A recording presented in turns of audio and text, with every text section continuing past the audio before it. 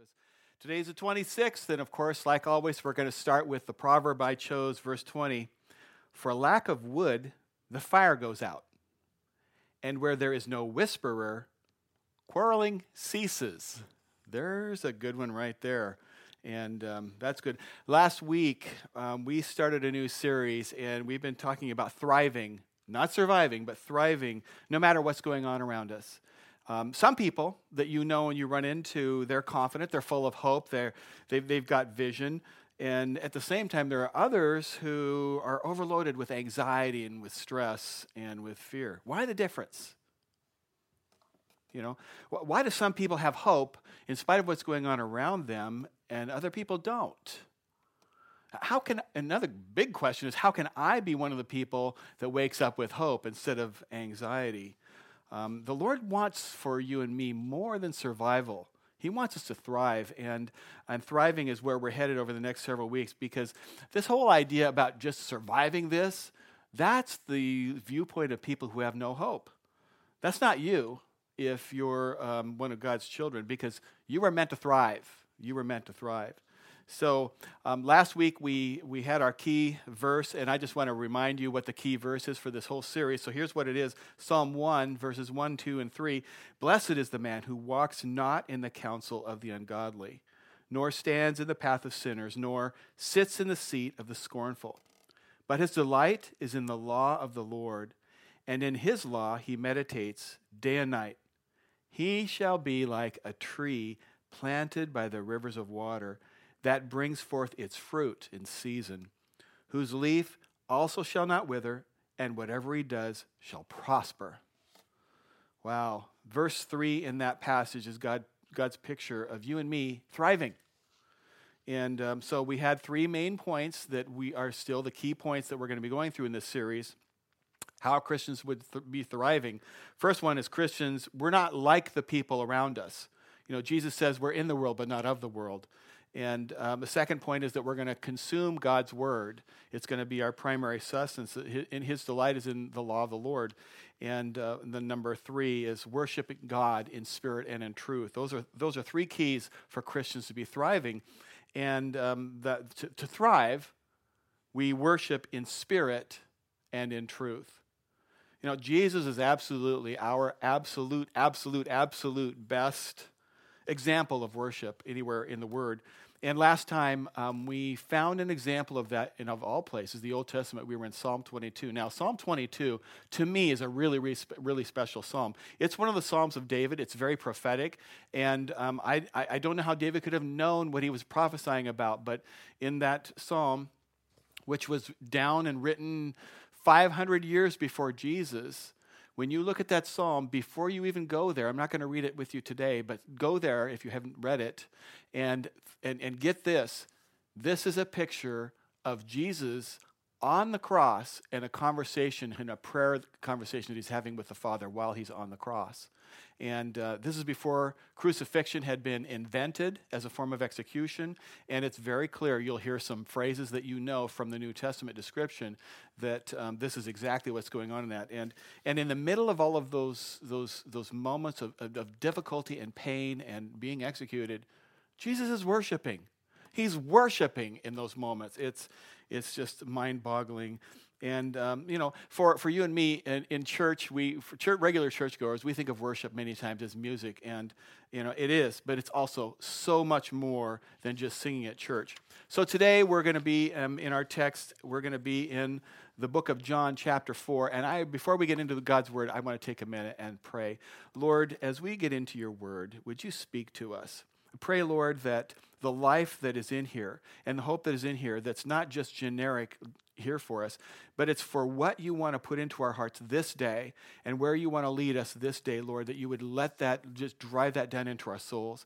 And Lord, as I make comments today, forgive me where I fall short as a communicator. Let things, Lord, that are of you, Lord, settle, and things that are not just blow away like so much chaff. I pray in Jesus' name. Amen. Okay, John chapter 4, picking up in verse 5. So Jesus came to a town of Samaria called Sychar, now near the field that Jacob had given to his son Joseph. Okay, this town's probably near Shechem, which on today's map would be in the Israeli West Bank, about 30 miles north of Jerusalem, near a town called Nablus, and Nablus is mostly filled with people of the Muslim faith. Verse 6, Jacob's well was there. So Jesus, wearied as he was from his journey, was sitting beside the well. It was about the 6th hour, which is probably noon. The Hebrews counted time of day starting at sunup, so about 6. The 6th hour would be about noon. The Romans started counting the hours from noon, but this is probably the Hebrew count. So this is probably around noon. It's not critical. Verse 7, a woman from Samaria came to draw water, and Jesus said to her, he says, he's thirsty. He says, give me a drink. And now, for his disciples had gone away into the city to buy food. Verse 9, the Samaritan woman said to him, how is it that you, a Jew, ask for a drink from me, a woman of Samaria? For Jews have no dealings with Samaritans. Okay, so the Samaritans and the Jews didn't get along, and there's a whole deal there. I'm not going to go into why they didn't, but some of the main differences between them was that the Samaritans, they only believed in the first 5 books of the Old Testament, the Pentateuch, and they worshipped at Mount Gerizim instead of at Jerusalem. They didn't identify or recognize the Psalms or Proverbs or any of the major or minor prophets that we would say are part of the Old Testament and that the Jewish people consider their scripture. So they didn't know that. And even today, there are still there's still probably a few hundred practicing Samaritans in the town of Nablus. Okay, verse 10. Now she says, why are you talking to me? I'm a Samaritan and you're a Jew and we aren't supposed to talk to each other. How come you're talking to me? Verse 10. Jesus answered her. He says, if you knew the gift of God, what's the gift of God? The gift of God is salvation through Christ, right? The gift of God is salvation through the guy standing here talking to her. If you knew the gift of God and who it is that is saying to you, give me a drink, you would have asked him and he would have given you living water. Verse 11, the woman said to him, sir, you have nothing to draw water with. She's back on physical water from the well. Jesus is talking salvation. Sir, you have nothing to draw water with, and the well is deep. Where do you get that living water? And are you greater than our father Jacob? He gave us the well and drank from it himself, as did his sons and his livestock. She wants to talk about the physical and the practical. She is not getting it, and Jesus is on the more important. Verse 13, he said to her, everyone who drinks of this water will be thirsty again. Okay, dealing with the practical. But whoever drinks of the water that I will give him will never be thirsty again. The water that I will give him will become in him a spring of water welling up to eternal life. Verse 15, the woman said to him, sir, give me that water, give me this water so that I will not be thirsty or have to come here to draw water. And Jesus said to her, okay, I've told you about the miracle. I'm going to now prove myself to you about this. So, okay, this is what's going on. He says, go call your husband and come here. And the woman answers him and said, I have no husband. And Jesus says, you are right in saying I have no husband, for you have had 5 husbands, and the one you have now is not your husband. What you've said is true. He's looking into her soul. He knows her past, and he just says, here's who you are. I know who you are. Somehow in love, he's saying this to her. This woman said to him, sir, I perceive that you are a prophet. There's an understatement in Scripture. Verse 20, our fathers worshipped on this mountain. She's saying, sir, I perceive you're a prophet. Our fathers worshipped on this mountain. But you say that in Jerusalem is the place where people ought to worship. So now we're talking about worship. And Jesus says this to her. Woman, believe me, the hour is coming when neither on this mountain nor in Jerusalem will you worship the Father. He's saying it's not going to be about a point on the map. You will worship what you do not know. We worship what we know, for salvation is from the Jews. But the hour is coming and is now here when the true worshipers will worship the Father in spirit and truth. For the Father is seeking such people to worship him. God is spirit, And those who worship him must worship in spirit and in truth. It's not so much about the place. The woman says to him, I know the Messiah is coming. So she's picking up here that there's some stuff going on. This guy knows what he's talking about. He can see into her life, and he's promised this living water. So she gets that this is really a spiritual discussion. It's not so much about family relationships and physical wells. The woman says, I know the Messiah is coming, he who is called Christ. When he comes, he will tell us all things. And Jesus said to her, I who speak to you am he.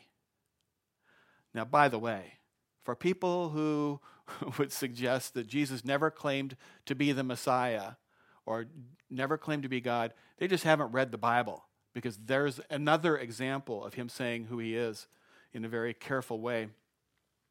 This passage teaches us that concerning worship, it's not about where and when, it's about who and how. That takes a minute to sink in. Woman, believe me, the hour is coming when neither on this mountain nor in Jerusalem will you worship the Father. You know, you and I have some picture of worship. We think we know what worship is. We might not be able to describe it in a word. We might have to describe it in a lot of words. But it's not necessarily what you've pictured. And it's probably not always the style that you prefer. Now, I would just be transparent with you and just admit that I've struggled about worship in different times of my life, and I've had a bad attitude sometimes. You know, I've had to watch myself to not become, and sometimes I failed at not becoming the guy with a kind of a rigid, stodgy attitude about worship. You know, because of my role. Lisa and I go to pastors' conferences and we've gone to that are put on different conferences, and we go to conferences once a year typically that are put on by the Northwest District of the Foursquare denomination. It's Washington and Idaho and Montana, a couple hundred churches, and they have these conferences and they move it around, and they have it at large churches, large Foursquare churches, and typically those would be the big churches that are pretty successful, a lot of people, a lot of resources, a lot of whistles, and a lot of bells. And, so I've noticed over the last decade a tendency and I've seen some changes in the way worship happens, especially if you have the money to buy the whistles and the bells. And so I've noticed in some of these big churches that we get there that when it's time for the worship, and you got 300 or 400 pastors and a lot of other staff members, and these people want to get in and let's go, and they want to worship, but people worship in different places with different styles. And I've noticed a tendency for the rooms to get darker and the lights to get brighter, and a lot of cameras and a lot of video screens, and I've seen smoke generators, and instead it used to be that lights were put somewhere up there to point down it so that the cameras could pick it up. Now the lights are there, but they're also backstage pointing out into the crowd, and they're moving around, and they're bright and they're flashing, and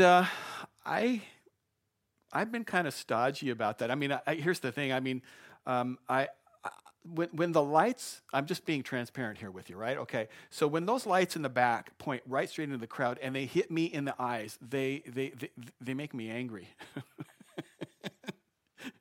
Okay. Here's my excuse. My lame excuse is that years ago I had LASIK surgery to correct my eyesight, and ever since then I've been a little bit more light sensitive. So it really does cause me some pain, But beyond that, it's just flashy to me. It distracts me. Now, that's me. That's Terry. And so, like, they have these surveys at the end of these conferences, and, what was good, what was bad, what can we, and every year I give them the same answer. I say, hey, quit flashing bright lights in my eyes. It breaks my worship. It's an honest deal, and I suppose that's representative of some small slice of the people, because they keep doing it. But by the way, when I sign those surveys, I put my name on there too. I'm not hiding. I'm not a troll. I'm just saying, hey, this is, it is what it is. But I get stodgy about that, right? And and full disclosure, earlier in my life, in my BC days, I promoted and put on some pretty loud dances and some pretty loud concerts and so forth, and that was my deal. And I came from a generation that liked loud and to feel the music. And so every generation has their preferences when it comes to style. And but the smallness of my heart can tend to go pharisaical and say, it's smoke and chrome. It's denigrating. And I ought not to do that. And I'll say that. But so we're now all at stay home. We can't go to church. And I was one day in my devotion time thinking about, this came to my mind as I was thinking about worship. And I started thinking, well, what about an entire generation that is the only form of worship, physical corporate worship that they know? Shoulder to shoulder, smoke, lights, music, loud, all of that kind of stuff. They're completely isolated from what they would know to be as worship. And my heart became concerned for them. Not judgmental, because now I feel carefully different about past judgments, because I think my heart's been a little bit harsh. Because when those things combine together and they contribute to the voice of worship, it's good. Go for it. And if that's what the room is doing, I'm going to try and invest and get involved in it, because I want to be a part of what the corporate group is doing. It's not always about me. But if or when those extra trappings of worship become necessary, if you can't worship without them, they have now become the object of the worship, not the Lord.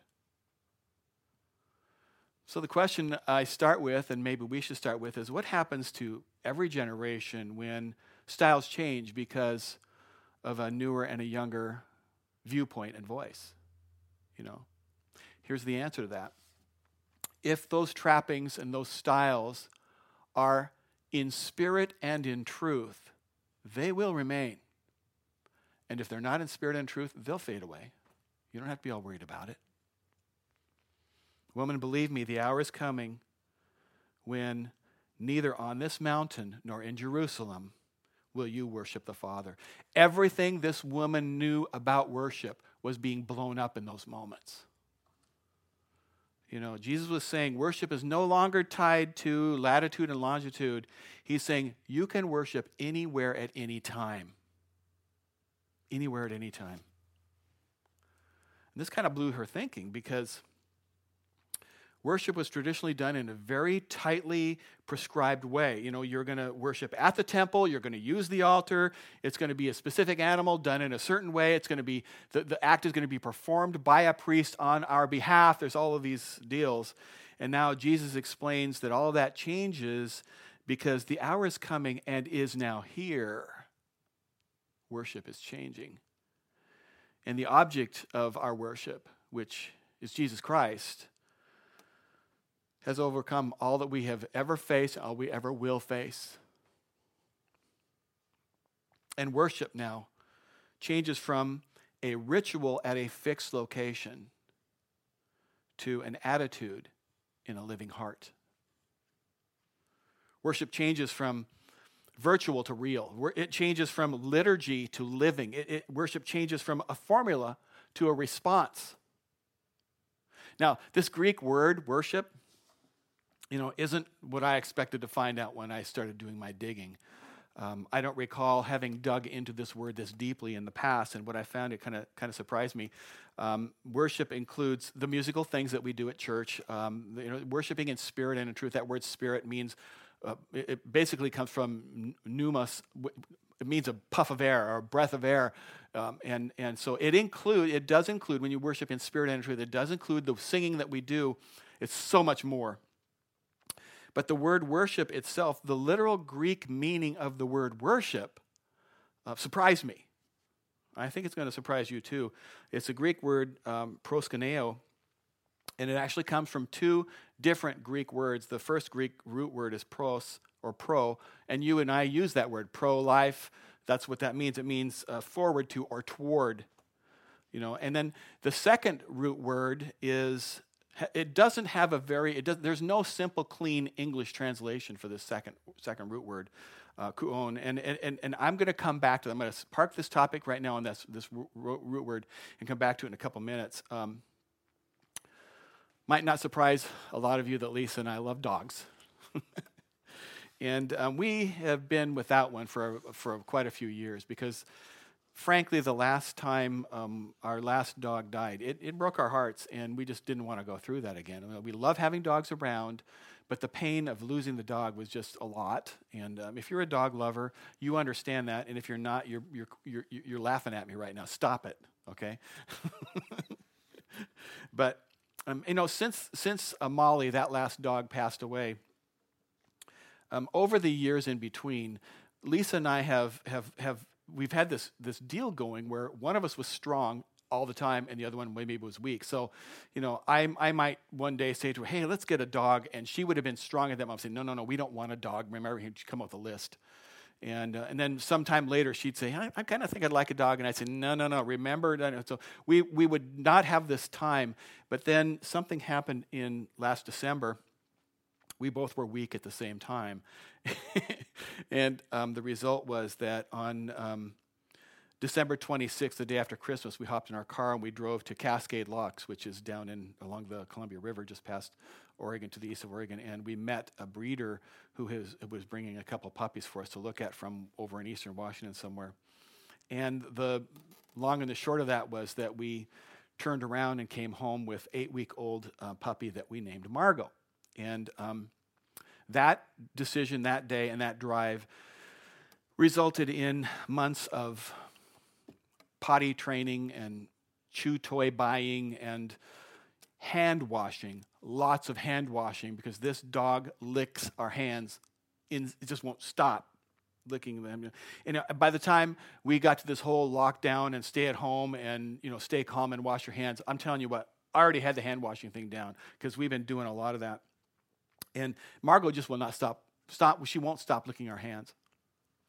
And we come home from being somewhere and she goes crazy and she just licks our hands. And, we can be sitting together watching TV or something and get up out of the room to go put on a sweater and come back. And when I come back into the room, she acts like I've been gone 6 months and the tail starts to go nuts and the licking, it's like, I've only been gone 30 seconds. Can we, and lick. And I assure you, by the way, if this is gross to you, understand I wash my hands a lot, okay? So maybe you love dogs. Maybe you hate dogs. Maybe you're a cat person, in which case you're not getting this at all. But but listen, for all of you, I can tell you there's a formula. If you get a puppy and you raise it as a companion and you love that dog, it's going to love you back and it's going to lick your hands a lot if you let it. It's going to, you're going to, when you come home, when you walk into the room, that dog is going to go berserk when it sees you again. It's almost like the dog is thinking, wahoo, this is the best moment of my whole life. Tail, lick. I mean, that's just the way it works with dogs. I've seen this T-shirt that I love that says, my goal in life is to be the person my dog thinks I am. Anyway, back to that Greek root word. Where are you going with this, Terry? Part of worship, that part of the Greek root word for worship that doesn't have a clean English translation, proskuneo, that second word, the concept kuon is a kiss, but not like we kiss each other. The best picture that the translators of that word say for the kiss is a dog licking a master's hand. Now, before you go nuts on me, this is not a picture that I made up because I like dogs, okay? The explanation of the Greek root words and what they mean, I'm not making this up. By the way, this word worship is in the New Testament 60 times. It's the same word over and over again. And this picture of a dog licking its master's hands being towards that is pro. It comes from a couple of books called Strong's Concordance and Greek and Thayer's Greek to English lexicon. They're very, very trusted, highly used in Bible colleges and pastors' studies. A lot of people, I think they're very, very, probably among the most frequently owned books besides the Bible for people. And if this picture doesn't work for you, okay, but it seemed to work for the translators and the linguists. So please now don't get all bogged down in the cats versus dog argument or in the but we're not dogs argument. Okay, that's not my point. Just consider the idea of the Greek root words for worship were meant to paint in our minds. This kiss, this kind of kiss, carries no concern for station.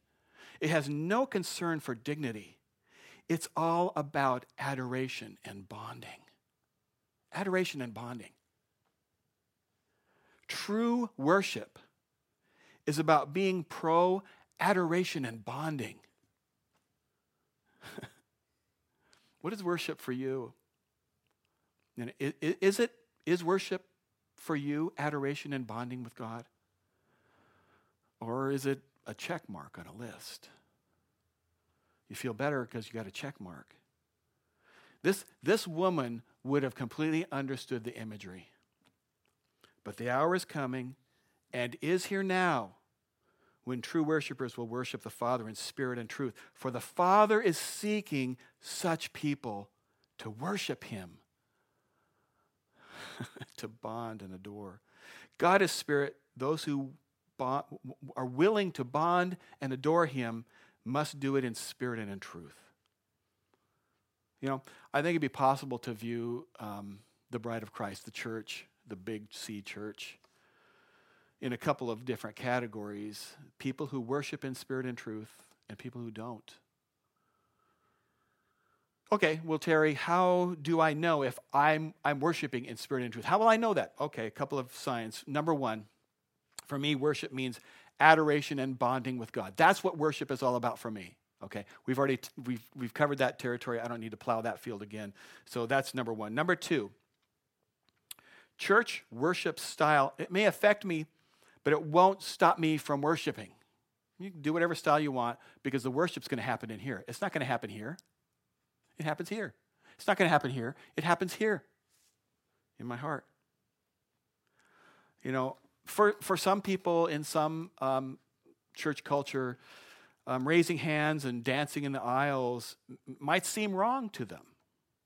And then there are other people not raising your hands and not dancing in the aisle seems wrong to them. And neither side has the right to judge the other because nobody knows what's in somebody else's heart. The focus should be and needs to be on adoration and bonding with God. And that changes in the context. You know, church music and audio production quality have dramatically changed. I'd say over the last generation, let's say 40 years. I mean, dramatically changed. Today we have sound systems instead of PA, public address systems. Today we have computers and projectors and TV screens and high-resolution video instead of overhead transparencies. When I got saved, the church I was in, we had an organ and we had a guy up on the platform and there was a overhead transparency and he would lay them down for each song and so you would see the words up there. And I can recall the scandal in the church of somebody bringing in a guitar and then drums of all things, you know. Styles change. The point is it in spirit and in truth? But anyway, things have changed. And back in the 1990s, I'd say Christian worship music that was available to buy on CDs and play and listen to in your car and on the radios, there was a dramatic change in what happened, and it took off. It was almost a revival of music. And it was prolific growth. It was success, and it was really, really good. And there was a church in Watford, England, that started to lose its footing when it came to worship, and would probably be fair to say that they started to worship the worship. And when the pastor kind of was dealing with that in his heart, he decided to take a brave step, and so he eliminated the sound system and stopped using a church band. And so when they gathered together, it was only their voices. And it was probably, they'd lost their way in worship, and the way back for them was to strip back down to bare nothing and figure things out and put back what belonged. And at first, the meetings would kind of have this embarrassing, awkward silence, and then maybe some a cappella singing, and then it grew, and then some heartfelt prayers and started happening. And what was real and sincere and wasn't aimed at the trappings of worship was ignited by the Holy Spirit, and it returned. And the people of the church started to re-encounter God in a fresh way. Today we would say, well, that was because they started worshiping in spirit and in truth. Eventually the church reintroduced the sound system and the worship band. And as this particular church was nearing the end of this journey, one of the people who attended there, who's a guy that you may have heard of, his name is Matt Redmond, wrote a song one day in his bedroom. And the song wasn't meant to be this worldwide anthem about worship, which it turned into. It was his personal, subjective response to what he was learning about what God looks for in worship. And I've asked Pastor Steve to sing and play that for us, and the songs will appear at the bottom of the screen. So I want you just to enjoy this, but also let the message of this music get down into your soul. When the music fades and all is stripped away, and I simply come, longing just to bring something that's a word that would bless your heart. I'll bring you more than a song, for a song in itself is not what you have required. You search much deeper within, through the way things appear. You're looking into my heart. I'm coming back to the heart of worship, when it's all about you, all about you, Jesus. I'm sorry, Lord, for the thing I've made it, when it's all about you, all about you, Jesus.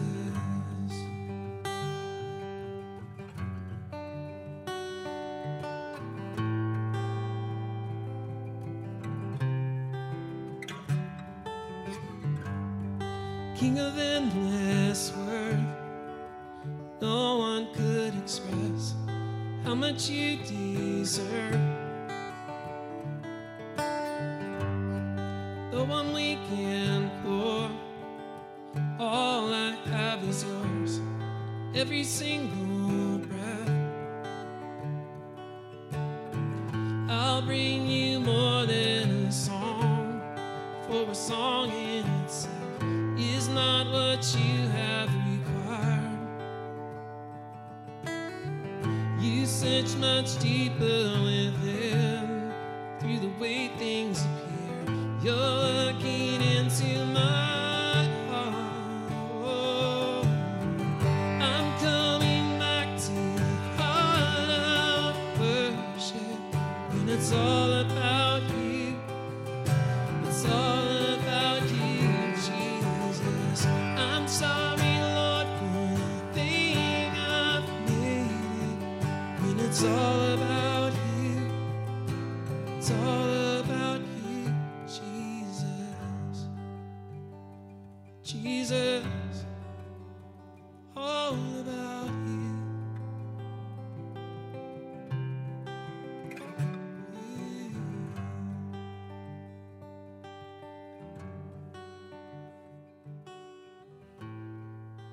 I love that song, not just because it's catchy, but because it helps me do course corrections in my soul. And so I'm thankful for our worship here, and for the fact that they lead us so well. Thank you for that. So how do I know if I worship in spirit and truth? We've done 1 and 2. Number 3, there will be fruit. Other aspects of my life also are going to reflect adoration and bonding with God. And Jesus promised this and predicted this in John chapter 15, verse 5, where he said, I am the vine, you are the branches. He who abides in me and I in him bears much fruit, for without me you can do nothing. Examples of what that fruit looks like. Here's just a few examples. My heart's grateful instead of having an attitude of entitlement. I'm faith-filled with my plans and my relationships, and I'm generous with my money, and I'm trusting God to guide my steps instead of being self-centered, self-reliant, hoarding. I love people instead of being selfish and self-centered. I'm servant-minded instead of being consumer-minded. I mean, those are examples of other areas of my life that will show up because of the fruit of me worshiping in spirit and in truth. When I worship in spirit and in truth, my faith rises. My fruit grows. God is glorified. True worship is a matter of the heart expressed through a lifestyle of holy living, holiness. True worship reveals where God is on our list of priorities. Thriving instead of surviving is the automatic result of us being well grafted into the vine. To thrive today under stay at home and actually under any time, Jesus invites each one of his children to close up the distance between us and him, to decrease the distance. That's what Jesus was offering this woman at the well, and it's what he offers you and me. Their discussion really wasn't about water, it wasn't about wells, and it wasn't about husbands. It was about eternal life and about worshiping God, the one who gives us that eternal life. And he offers this living water, verse 14, but whoever drinks of the water that I will give him will never be thirsty again. The water that I give him will become in him a spring of water welling up for eternal life. My prayer for you, for all of us, is that we will thrive as we invest in worshiping God in spirit and in truth. I want to pray for you, and I also want to, if you don't know Jesus as your Savior, I want to pray about that too. Because Jesus' living water, this eternal life that he offers, is offered freely to all. Let's pray together. Lord, thank you, God, for stirring our souls to get closer to you in authenticity, Lord, in spirit and in truth. Help us to see what that is, to know what that is, and to not be dependent upon our environment or the address that we're standing, because worship can truly happen anywhere at any time. So, Lord, it's not just about us singing. Help us to know that it's about our attitudes, it's about the way we conduct ourselves, it's about our faith. It's all a worship to the King. Be glorified in it, Lord. Let it grow in our hearts. Let it become more evident. Let it be something that sustains us and causes us to thrive, Lord, I pray. And Lord, I want to pray for people who have heard this news and are now sensing your spirit. They're sensing something in their soul saying, there's something about what this guy is talking about, and I don't want to be left out. Lord, I pray that your spirit would just make sense, Lord, in those circumstances now, that as the Father draws them, that there would be a willingness, God. So I pray an openness of hearts to hear the good news. And while Christians are praying, I would just say, if you've never opened your heart to the Lord before, the scripture is very clear. It says, all who call on Jesus will be saved. All who call on Christ will be saved. If you believe with your heart and confess with your mouth, then you will be saved. And so if you've never opened your heart to the Lord, I encourage you to do that now, just to say this, and you can say it in your own words. Lord, I know I need to be saved. I know I need a God. I know you are the one. I'm not good enough to get to heaven on my own. I accept the gift of salvation. It's as simple as that. Then tell somebody. You can tell us. There's a button on the bottom of the screen, or you can ask to pray with one of the people that are moderating the online discussion right now, or you can tell a friend, but I encourage you to do that. Lord, I pray, God, that this day you will fill us with life, with vision, that, God, we would be people who would be noticeably thriving as the people around us view. Lord, let there be something in us that bubbles over, more than just for us to be healthy, that, Lord, we might be able to minister to people around us. Now, Lord, we walk forward in faith. We ask, God, for your hand to rest upon us between now and the next time we meet. We pray in Jesus' name.